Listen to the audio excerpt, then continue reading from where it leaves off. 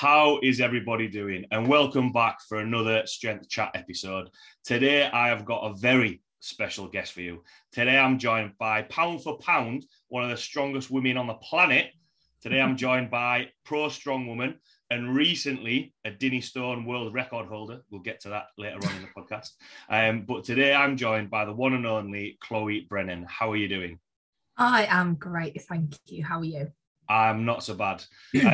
Thanks a lot for taking the time to jump on. How are you? What have you been up to? What's been happening in your world? Lots has been happening in my world. It's been a bit strange, really. So obviously recently I went to the Arnold in Ohio and had a real good time over there and did better than I could have ever imagined. And since then, my life hasn't changed that much day to day, but socials has just gone wild, which has been strange.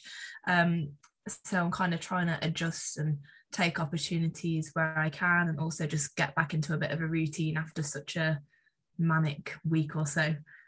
Yeah, definitely. And how was, because obviously, you know, going over to the Arnold's and then coming back, was that quite a quick turnaround? Did you get, because I know when I've never competed in America, but when I came back off from holiday from America, I felt really jet lagged and found it hard to get back into a routine. How did you sort of find it getting over there, competing, and then trying to come back and get back into a normal routine?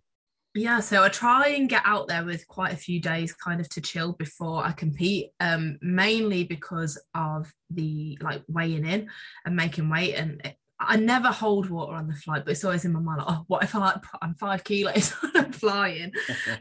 So we got there on the Monday and I wasn't due to weigh until the Thursday. So we had a few days to adjust, but I never seem to adjust to sleep over there. So I'm always sleep deprived whenever I compete, which isn't ideal, but it is what it is. And then I usually fly home like the day after I compete, but we had an extra day over there this year, which was really nice just to kind of go and relax and do non-strongman things and just chill. So we went to a shooting range, we went and played duckpin bowling, went for food, it was just fun.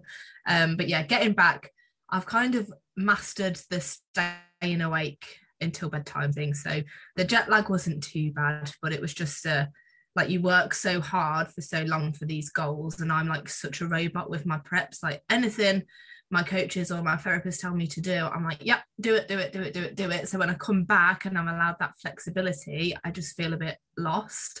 Yeah. So that's probably been the hardest thing, but I've been working to get back into the swing of things this week, which feels good. Oh, good. You did a lot better than me then, because everyone says don't go to sleep when you get back. No. And I nodded off, and then honestly, I was like, "That's it. I'm ruined now." So, are we back into a block of training now? Do you feel better for having a little bit of time off? Whereabouts are we now? Yeah. So normally when I get back, I have like a few days, and then I want to get straight back into it. But this time I just didn't. So, like in the 2 weeks after I got back, I think I trained twice. Fairly unstructured, just moving around. And then I had a bit of a niggle after one of my lifts when I was over there, and I was like, well, that'll be nothing. We'll just give it time to rest and heal. Turns out it's hamstring tendonitis. So at the moment, I'm not able, I was really looking forward to getting into a good deadlift block. That had been going really well in the prep, and we were going to try and peak that a little bit and see where we were at. So that's not happening, but I'm kind of transitioning into a bit of a hypertrophy phase. I'm going up a weight class, so trying to put on some good size, also rehab the hamstring. So it's not the kind of training that I really enjoy, but I know that it's necessary, so we're getting the job done. Yeah. It's like if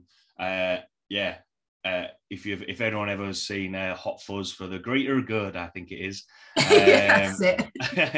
So exactly obviously I did a little bit of an introduction, and we've chatted obviously competing at the Arnold's, and especially having watched some of the Arnold myself and following Strongman and Strongwoman. For anyone listening though who might not know your background in competing, in coaching, obviously being a registered nurse as well, just want to give a little bit of a background to yourself and how you got involved in strength sports and coaching and all those sorts of things. Yeah, God, where do I start? Okay, so always been sporty, always competed in some kind of thing. The main one before this was trampolining that I did for years. I got to like a lower level, national level kind of thing. So I competed in the British Championships, but in the lower tier at that, but then kind of left that in my late teens. But I did coach in that and I absolutely loved it, but didn't really see a career in it. So went on, did my nursing. Well, I did another degree before that and left it, but we'll just leave that in the past. No, that degree was in psychology, but it was just circumstances meant I moved on. So I'm actually registered as a learning disability nurse. I did that for like 3 years. During that time when I was training to become a nurse, I found Strong Woman through my partner. Never really wanted to do it. So I'd started it with an all-round weightlifting association thing, which was really odd lifts. And through that, I actually wanted to do powerlifting.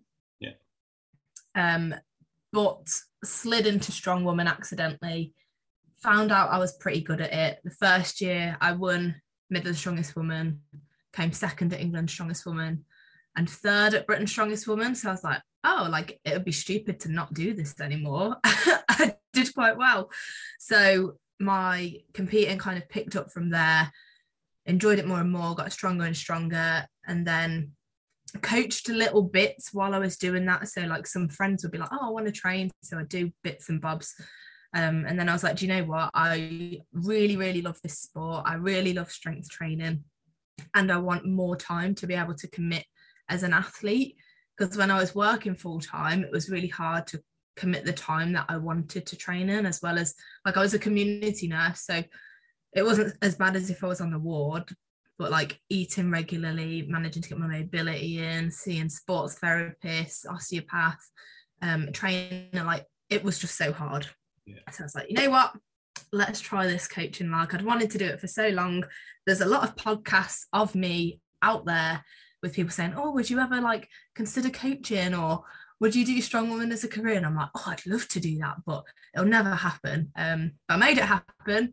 So I started coaching probably like 18 months ago now, online, and then left my job in September to go full time with that. And it's the best thing I ever did, both work-wise, like I absolutely love it. And I still do occasional shifts in nursing at a children's hospice to like tickle my itch. So I love that. But I get to work how I want with the people that choose to have me as their coach, and I love it. I get to give them as much time as I can without worrying about my other job, and I get to spend more time training, which means that I compete better. So it's been a ride, but that's I was going to say whistle stop tour, but it's quite long. I got to where I am now.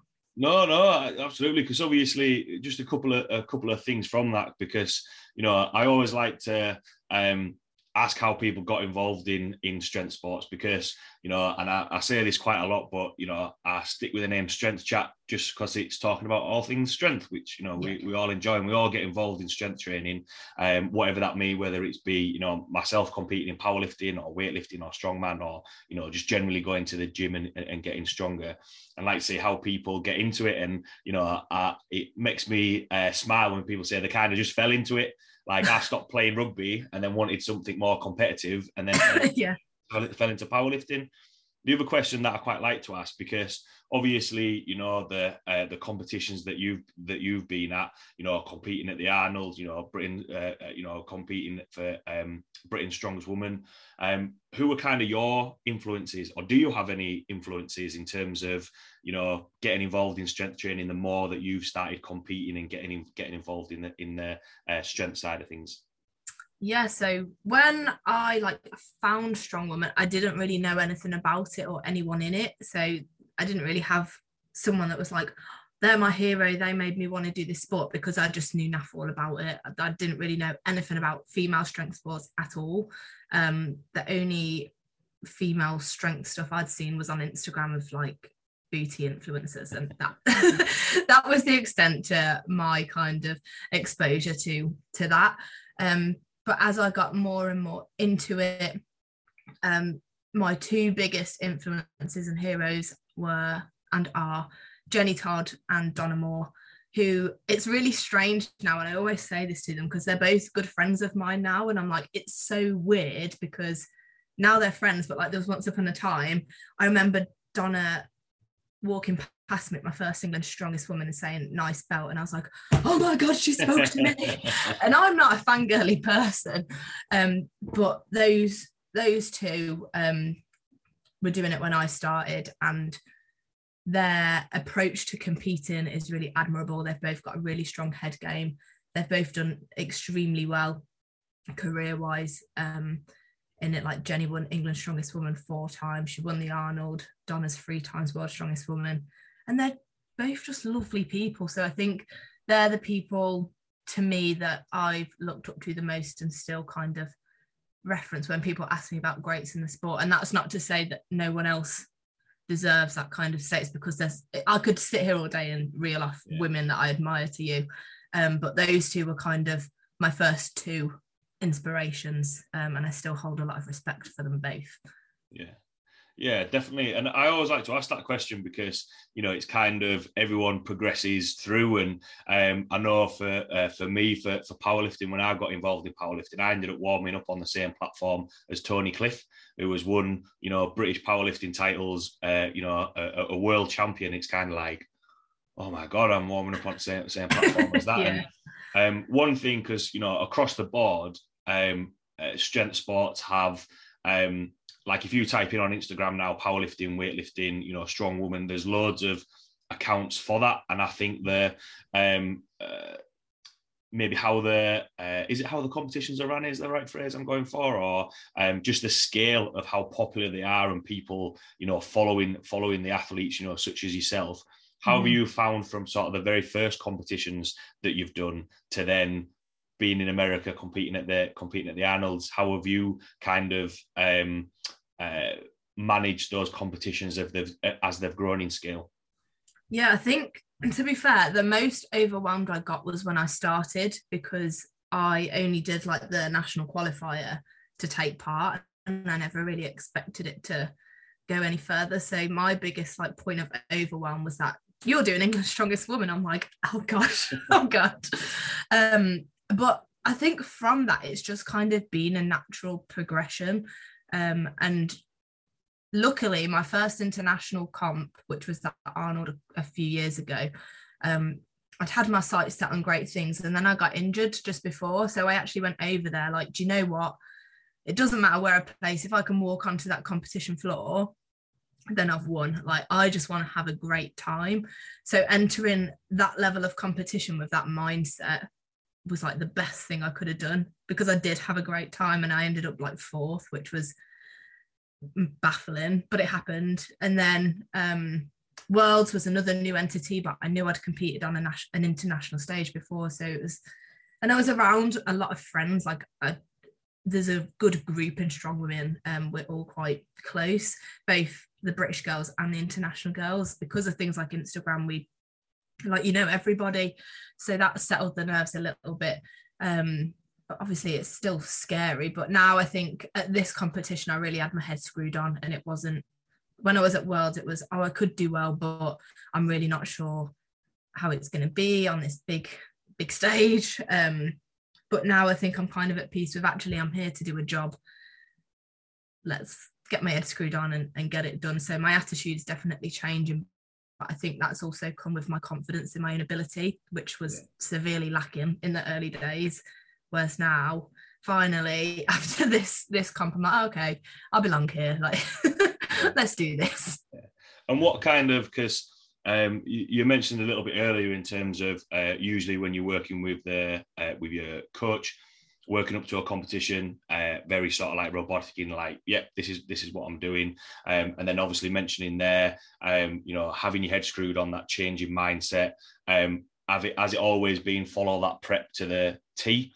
And what's kind of caused that change in mindset and being that an increase in that confidence? Because I speak about this a lot with the clients that I work with in terms of, you know, if you're, whether it's just walking into the gym and just getting involved in strength training, which, you know, it's still kind of some of the women that I train are sometimes still a little bit nervous in terms of getting involved in the strength training side of things. And, it's great to see their change in confidence in terms of, so I've got a couple of women now who are wanting to get involved in powerlifting competitions later in the year, which is awesome, and to see that progression through. So what's kind of been your change in mindset, or has it always been the prep side of things, or is it just a case of having more competitions underneath your belt, if that all kind of makes sense? Yeah. So prep wise, I've always kind of stuck to the letter since I've had a coach. So since I've worked with Jenny, and now I've got my nutritionist Vicky on board as well. Like, I'm just that kind of person. If I know that I can achieve something, I'll do everything in my power to make it happen.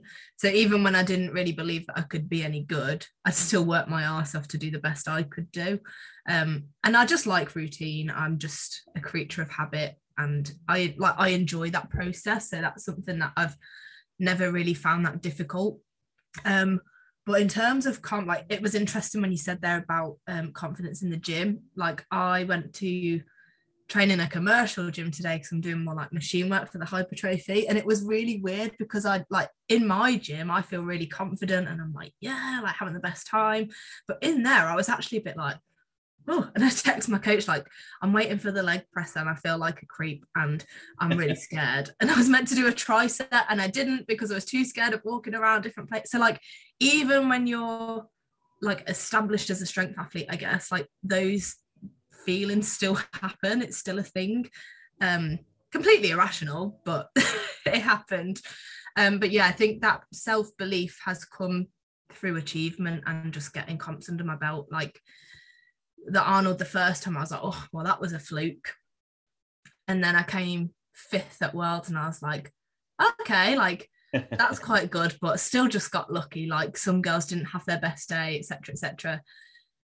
And then coming 2nd at the Arnold, so another top 5 finish, I was like, okay, like I need to stop making excuses now because like I'm consistently in the top 5 at international shows, so I must be doing something right. And I think like the record breakers competing with Becca Roberts, current world's strongest woman, and Donna Moore, 3 times world's strongest woman, I was just excited to be there. I was like, look, I'm sitting next to the 2 of the strongest women on the planet. And then to like win that was just, I was like, oh, okay, I'm all right at this. Yeah, definitely. A couple of things that you said from there, but the last point that you made, obviously, the people that you've named who you're competing with, do you think that seeing those people there kind of raises your game a little bit and kind of makes you think a little bit? Because when we're speaking about from a rugby background, competing like what I mentioned, competing against Tony Cliff, you watch all of those and I think you learn more as well from different competitions and look like, well, why are they the top of their game? What are they doing differently? And sometimes it's not they're doing anything different. It's just a case of they've just got that extra few competitions underneath the belt or have been doing it a little bit longer. What's kind of your thoughts on that? Yeah, I think when you compete with the best, you have to become better. And I think in Strongwoman recently, there's so many people that have come in and just raised the bar. And like, I want to keep up with them. So I train, like, it's mad how, if you would have said, like, I think it was like 3 or 4 years ago, there was me, Rhiannon Lovelace, and I think Rosie Pearson, she was an under 82. And we were going to go for a 200 deadlift that was going to be a Strongwoman world record for the under 82 and the under 64 class. But now reset the record at like 272. And it's like, if you can't deadlift 200 as a lightweight, why are you there? So the bar has risen and you just follow it. So I think it's not so much that I look at individuals and think, what are they doing that I can do? Because I know my coaches know how I work. Yeah. But in terms of like being around people who are better, like it definitely makes you want to be better. And that's something I train on my own most of the time, but when I get a chance to train with other strong women, like I'm there in a heartbeat because I know it's going to push me, even though I might not be the best there. I'm going to try to be because I'm really competitive.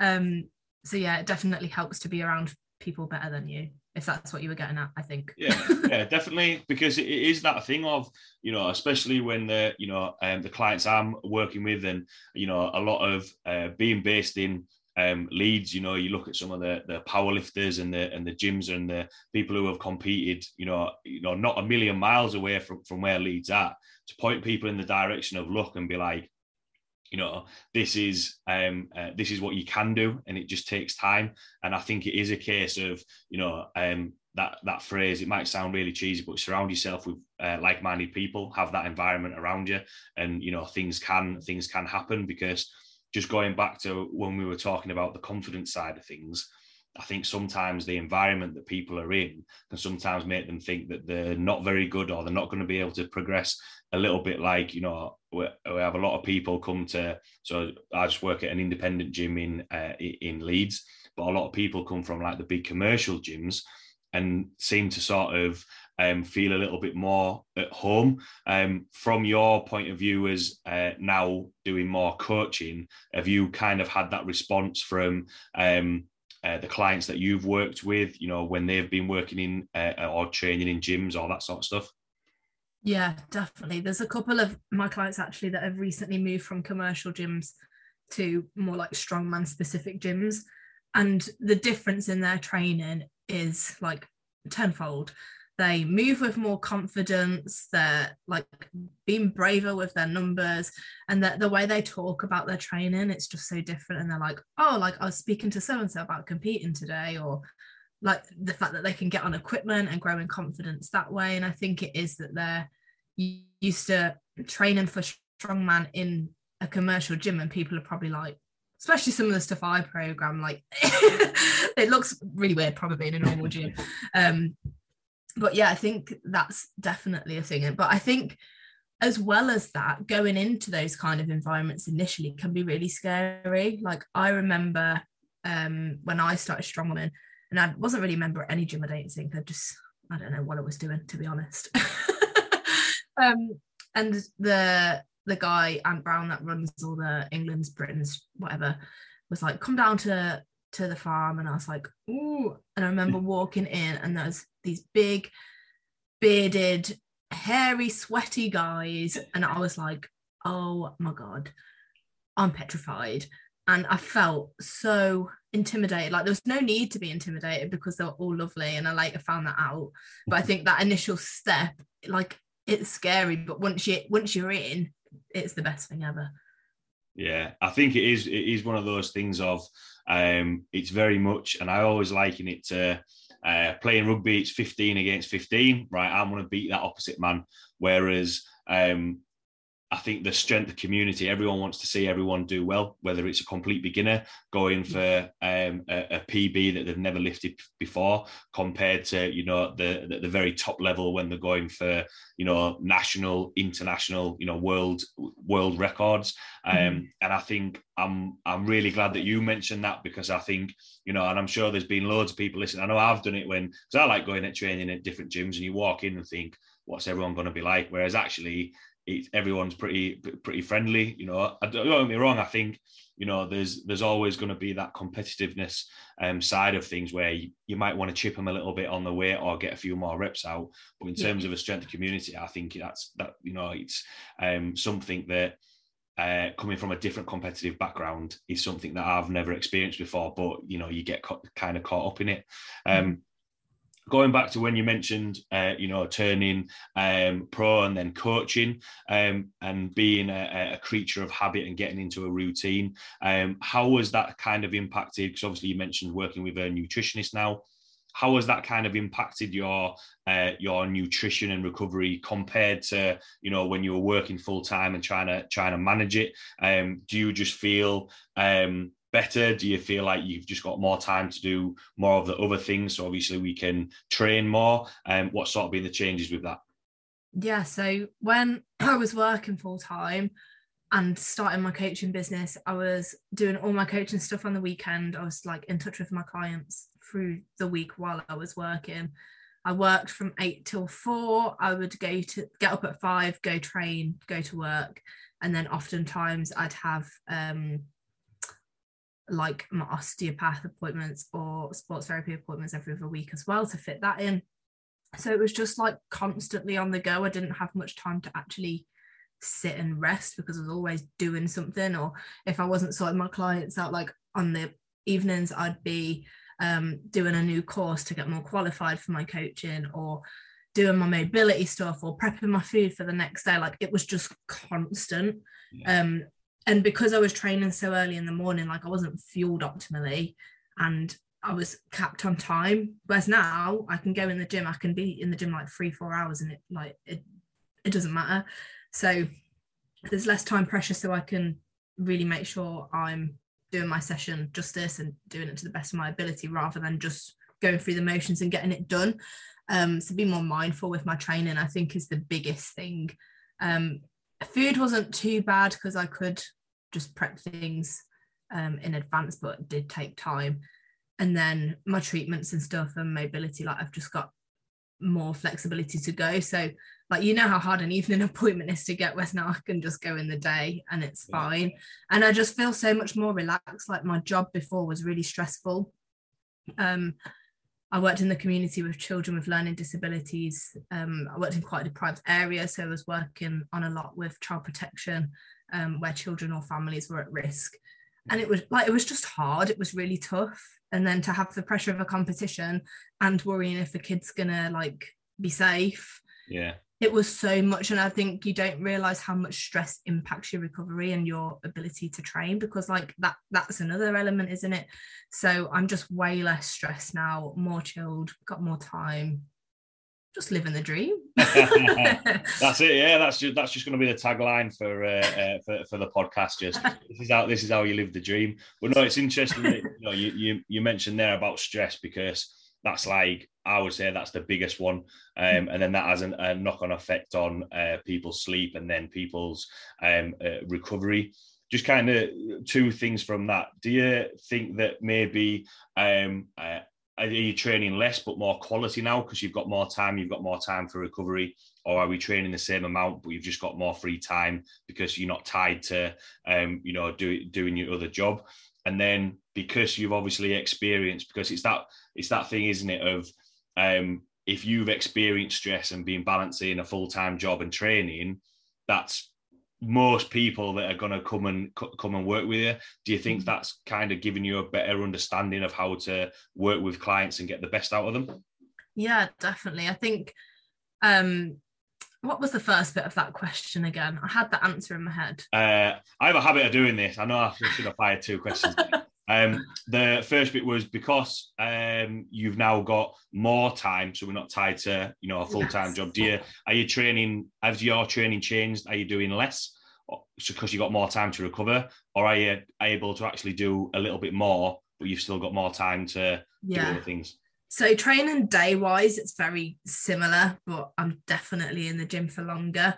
At the moment, I think we're going for like 5 days. So I've got different splits and then an events day. And then I think we're also putting in like a movement day in my home gym. So that'll be like 6 total days, but not like hard, intense, go.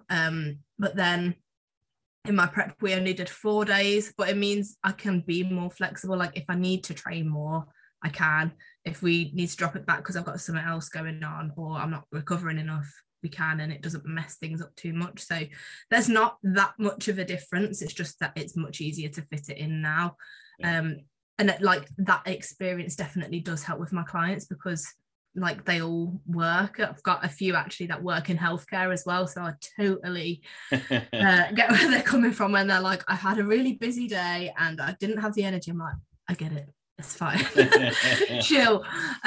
So yeah, I think that definitely helps, and sometimes I have to remind myself how it felt, because I know they don't have all the time, and it also depends on that client's goals. I think if they want to be the best, then they're going to have to be stressed at points and they're going to have to do things that they don't want to do. But if they're doing it for fun, then I'm like, I get you, like I've been there, just take the rest you need and don't feel bad for it. So yeah, I think it definitely helps with being where people you're helping are. Yeah, definitely. And one thing, it's interesting there when you're saying if they're doing it for fun, yeah, that's fine. Whereas if they want to compete, if they want to be the best, obviously it's a little bit like what we were saying a little bit earlier on in terms of that change in mindset. And I know sometimes I struggle when, you know, it's sometimes easy to say, oh, you just making excuses, or, you know, well, this is what we've got to do to get to this point. If you do want to compete, whether that's, you know, going from regional to nationals or nationals to you know, international competitions, how do you kind of help your clients with that mindset side of things? And do you draw on the experiences that you've had? Do you kind of just have that thing of, look, if you want to get there, you know, this is what we've got to do. I'm willing to help you. If not, then we're going to have to manage our expectations a little bit, because I think that's one thing, probably more so from potentially the coaches listening, that I think it can be difficult to try and manage that a little bit, because you kind of think, we'll just do this and this will get to it. Whereas there's all these other variables that might get in people's way. Yeah, I think it depends on the person, and part of what I pride myself in as a coach is getting to know my clients, because I might have two people that are exactly the same point in terms of competitive level, but I have to treat them completely different. Like one, like I have a client who's going for like a fairly big competition soon the other day, and he was like fretting, he'd had COVID, and he was like, oh, what if I can't do this? I need to be doing this. I need to be doing this. And I was like, put the facts in front of him. I was like, you said you felt good at this week. How long did it take you to get there? Good. You've got more time than you had then to get to the competition. How are you today? Have you stopped flapping? Yes, great, let's go. Whereas there's other people where I might need to be like, okay, so let's take it day by day. How are you right now? If we need to amend sessions, then we absolutely can. And it's knowing your clients and knowing how you can speak to them. If you can have that banter with them, or whether if you spoke to them like that, make them cry, like obviously that's that's not a good thing. So I think my nursing background helps with that as well. Like I'm very empathetic and feel like I'm quite good at putting myself in other people's positions and giving advice and kind of holding back the training advice when I need to, and just being there and being like, come on, boss up, let's help you out. And I think that's also, even when you need people to do things at a competitive level, like they're a human being at the end of the day, aren't they? So yes, there's stuff that needs to be done, but you can change how that needs to be done. So change their training day, split it up into a couple of sessions, or make 2 sessions into one longer one, whatever you need to do to help them. Like that's our job, isn't it? It's more than just programming. Yeah, definitely, because that's only one side of it. But like what you said there, you know, taking it by client by client, person by person, because ultimately they're the ones that have got to be able to do that. And it's a little bit like, you know, we mentioned earlier about enjoying it. I still think that even like what you said about, you know, going to these, you know, competitions, but still having fun, still enjoying it. I always say, you know, that for that minute or however long those event or that lift is, concentrate on that. Once you're off the platform, once you're off that event, you can laugh and joke and do everything like that, but it's just having that switch to go from there. And I think, you know, when people are filling out questionnaires or you're answering questions about what they want in terms of the goals, I think that's sometimes something that's not really like getting to know that person, you know, why they want to do it, you know, what has been going on. So that one, you can tap into those, you know, motivations of why they want to do it. But then sometimes, you know, being that shoulder to lean on, or that person to put their arm around them to be like, you know, it's all right. We can change it around from there. Which, you know, I can imagine a lot of coaches and a lot of people listening have either been in that situation on one end or the other. You mentioned there about your training, obviously having the flexibility to either do more days or less days, depending on what you've got on. And one of the main questions I wanted to ask about was obviously the event training. And I mentioned at the start, obviously lifting the Dinnie stones. If anyone doesn't know what the Dinnie stones are, YouTube it. You'll find that one. Yeah, obviously that was an event when we were setting up this podcast. That was an event that you didn't know that it was going to be coming up. How do you sort of manage training for events? You know, do you get told in advance? Are you got told on the day for those events? And how do you kind of, because we've spoken a lot about mindset, about, you know, working as a coach and being able to change things and pivot and adjust things when it's happening. How does that work, or how did you work with your coach when something like that happens in a competition and other events are happening, in your own training in terms of preparing for events? Yeah, so typically we know the events in advance, and the Dinny Stones, like, it wasn't actually part of my competition, it was separate. But I saw other people were doing it and I was like, I want to get in on that. So messaged them all and they were like, yeah, you can do it the day before I flew out. So I was like, okay, just got to go with it. But generally, we do know the events in advance. For that contest, we knew 5 out of the 6 events. So the last event was a mystery event until, again, the day before we flew out. So I didn't have time to train for that. But I think, again, it depends on people's time. So for me, because I've got like unlimited time in the day really to train, I had my events through the week. So I had 4 sessions. One was focused on the axle press. One was focused on the deadlift.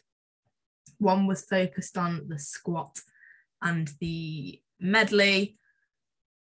Yeah, and then my other one, no, that's 4 sessions, but my sandbags was in my press one as well. So my events were kind of slotted in through the week, and that worked really well. But a lot of people who train during the week, it's more sensible to have like a gym-based program through the week and then an events day on the weekend when they've got more time.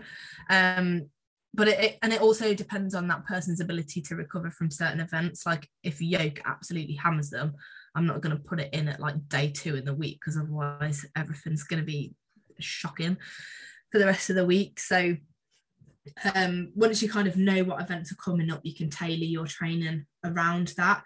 And obviously you want to be practicing specific events, but there's other things you can do around that are also going to help. So let's say you've got stones coming up, but your client's not got access to any stones.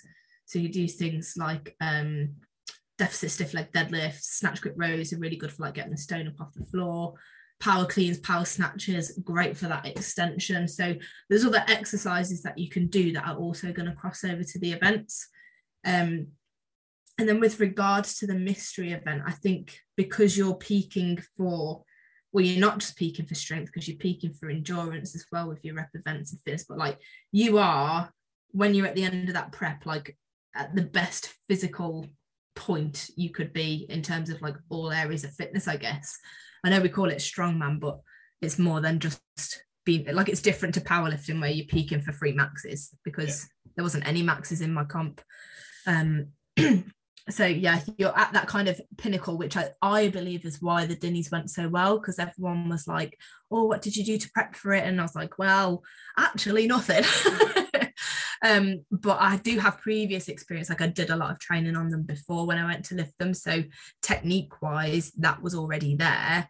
And I believe that had the strength to do it, because Jenny had peaked me really well before the competition. So I was already strong. So yeah, there's no kind of right or wrong way to do it. Personally, I like it spread through the week. But I used to have an event specific day and that also worked well, but it's a lot to get through on one day. If you're doing all of your events, like it's knackering. So you've got to think of recovery and impact on the next week then.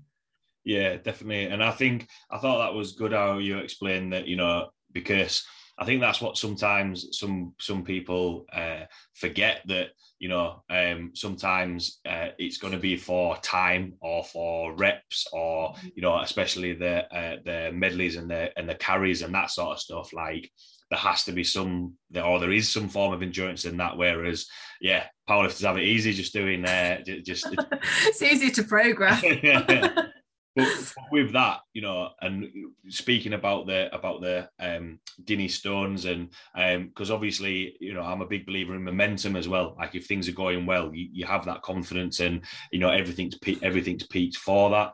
And with the when you've spoken about spreading it out a little bit in terms of how do you match that, or like what you mentioned about if the yoke, he's going to wipe somebody out, or has it been in terms of how you set your days out? Has that been a little bit of trial and error? Because, some of the events might not be in a competition, but then in another one, is that just tweaking, or do you have kind of set templates that you alternate around depending on what events are going to be in the competition, if that kind of makes sense? Yeah, so in an off season, I'll kind of rotate events. So I never want any of my clients to be doing like every event every week, because it's just not maintainable. You're going to be a little flumped. You're going to be knackered, you're going to get broken. Yeah. And also, like, you're never going to get very skilled at anything if you're doing everything all the time. So in an off season, I'll like cycle the events and like even give people a chance to choose something that they want to do. And I have 2 rules of like, don't be an arsehole, because there's no need to. But I think skill acquisition actually goes a long way, and it's something people don't think about enough. Like if you've got yoke coming up in a contest, you don't have to go fat, like heavy all the time. If you can work on being fast when you set off, or getting your turns faster, or working your stability in other ways, like that's all going to help that event. It's like we said earlier, you don't need to do specific stuff. So in an off season, I'll be like rotating everything. And then if someone has a competition coming up, I will just work on those specific events. Or if they have a real weakness, so or like something they lack confidence in. So one of my girls lacks confidence with the log. It's just something she finds really difficult. So we keep that in, even though it's not coming up in contest. We kind of strip back the intensity and just work on skill during that block, because it's not going to impact her recovery, but someone else might not be able to manage that. So it is trial and error in what can work. And even with my prep, I was doing a deadlift on a Monday, and it was my press on a Tuesday was just god awful. Like I just couldn't do it because I was knackered from the deadlift. It wasn't so bad near the end, but at the start, like my upper back was just like so fatigued.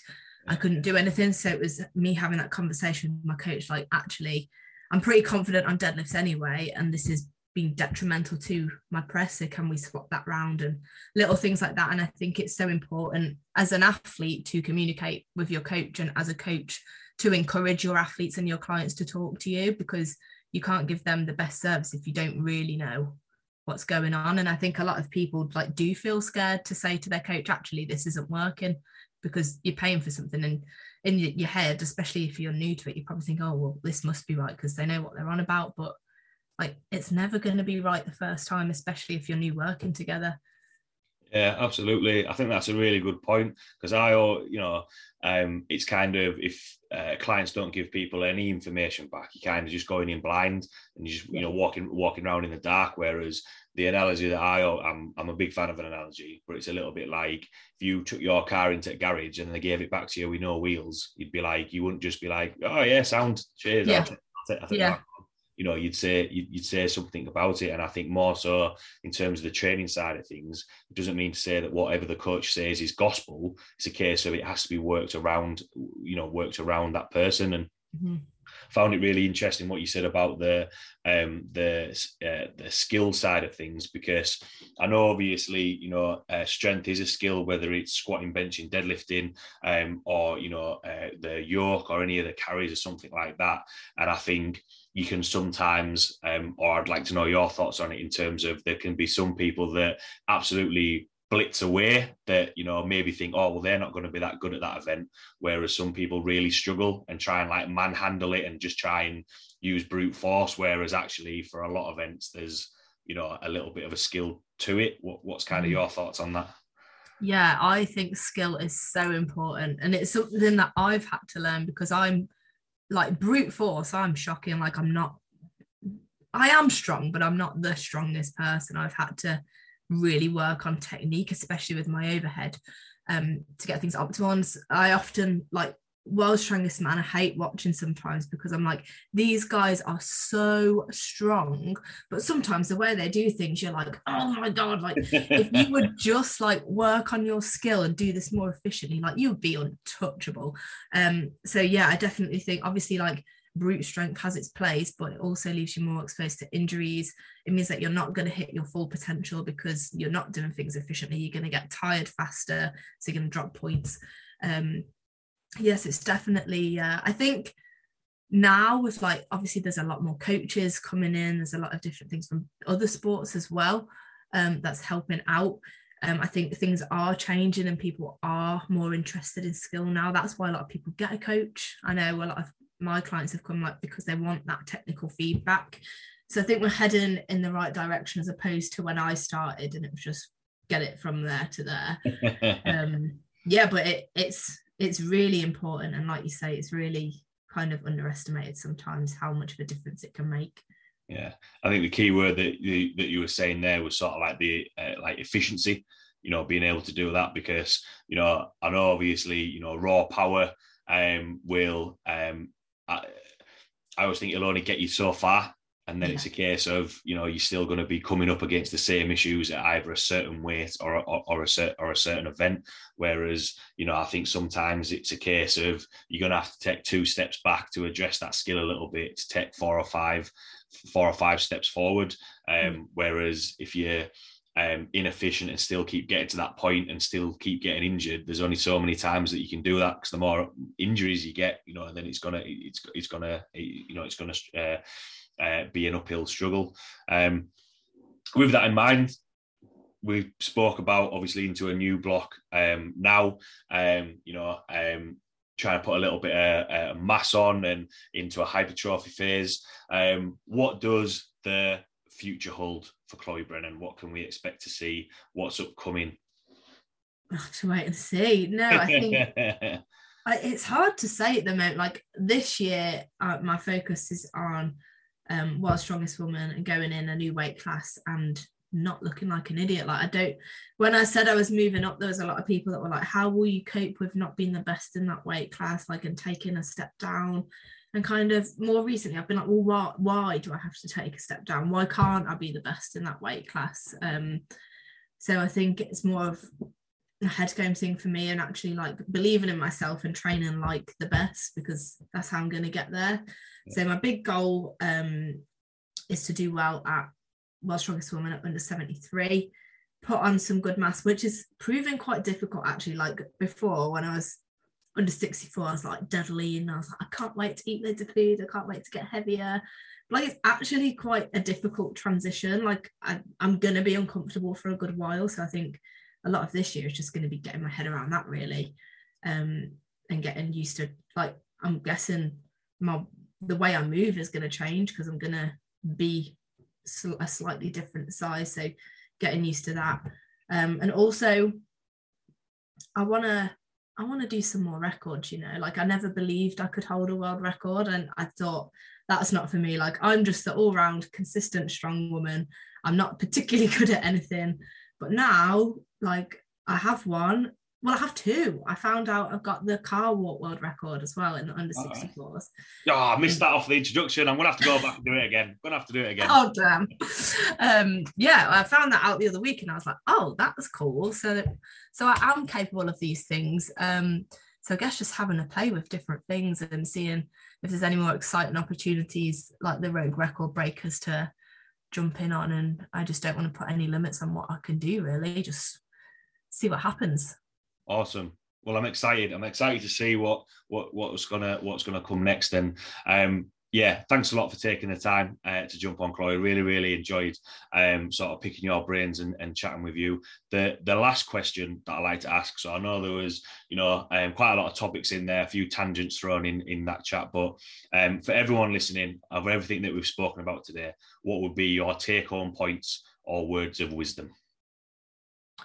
Sky's the limit. It's really cliche, but I honestly never doubt yourself and just kind of put that no limits attitude onto things and never think that something's too hard or too unachievable, because I would never have imagined that I'd be where I am now. I honestly am cringing as I'm saying it, but it's true, isn't it? So I think that's my main thing. And communicate with your coach.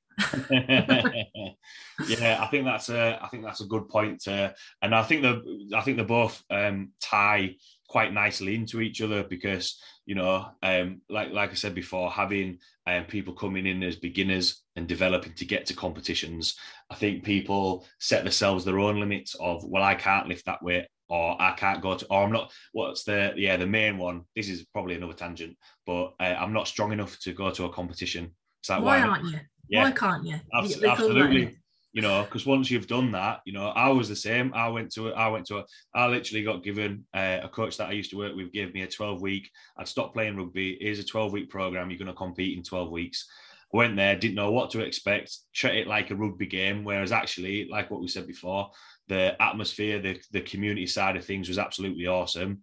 Here's me competing 4 or 5 years later, you know, looking forward to, you know, going to the, having, you know, competed at the British and, you know, seeing a different environment of that, like, you know, you catch that bug a little bit. And, you know, even though, you know, sharing a platform with European and world champions, like, you know, yeah, I'd love to be a world champion, but you know, it's still that atmosphere of competing there. And yeah, I think sometimes people can be tied down a little bit by their own limits. I literally spoke to when I was in the gym this morning, just speaking about, which I think is an apt point, is I think sometimes people they only see the negatives and what they can't do, whereas exactly like what you said, speaking with a coach, the coach only sees their potential about, you know, what that person can achieve and gets them the way they want to be. So yeah, I think that was a really good point to finish on. If anyone's got any questions about what we've chatted about, see your training, want to get involved in some coaching with you, or just see the content that you put out there, where can people find you or reach out to you? Yep, so you can find me on good old Instagram at Chloe Brennan with a little X on the end, or if you put Chloe Brennan Strong Woman into YouTube, you can see my channel. That's growing slowly, but I'm trying to get more content out there. Give the strong men a run for their money, so go check that out and make sure you subscribe. Awesome. Thanks a lot, Chloe, for taking the time to jump on. Really, really enjoyed chatting with you. Thanks a lot to everyone listening, and I will see you all next week.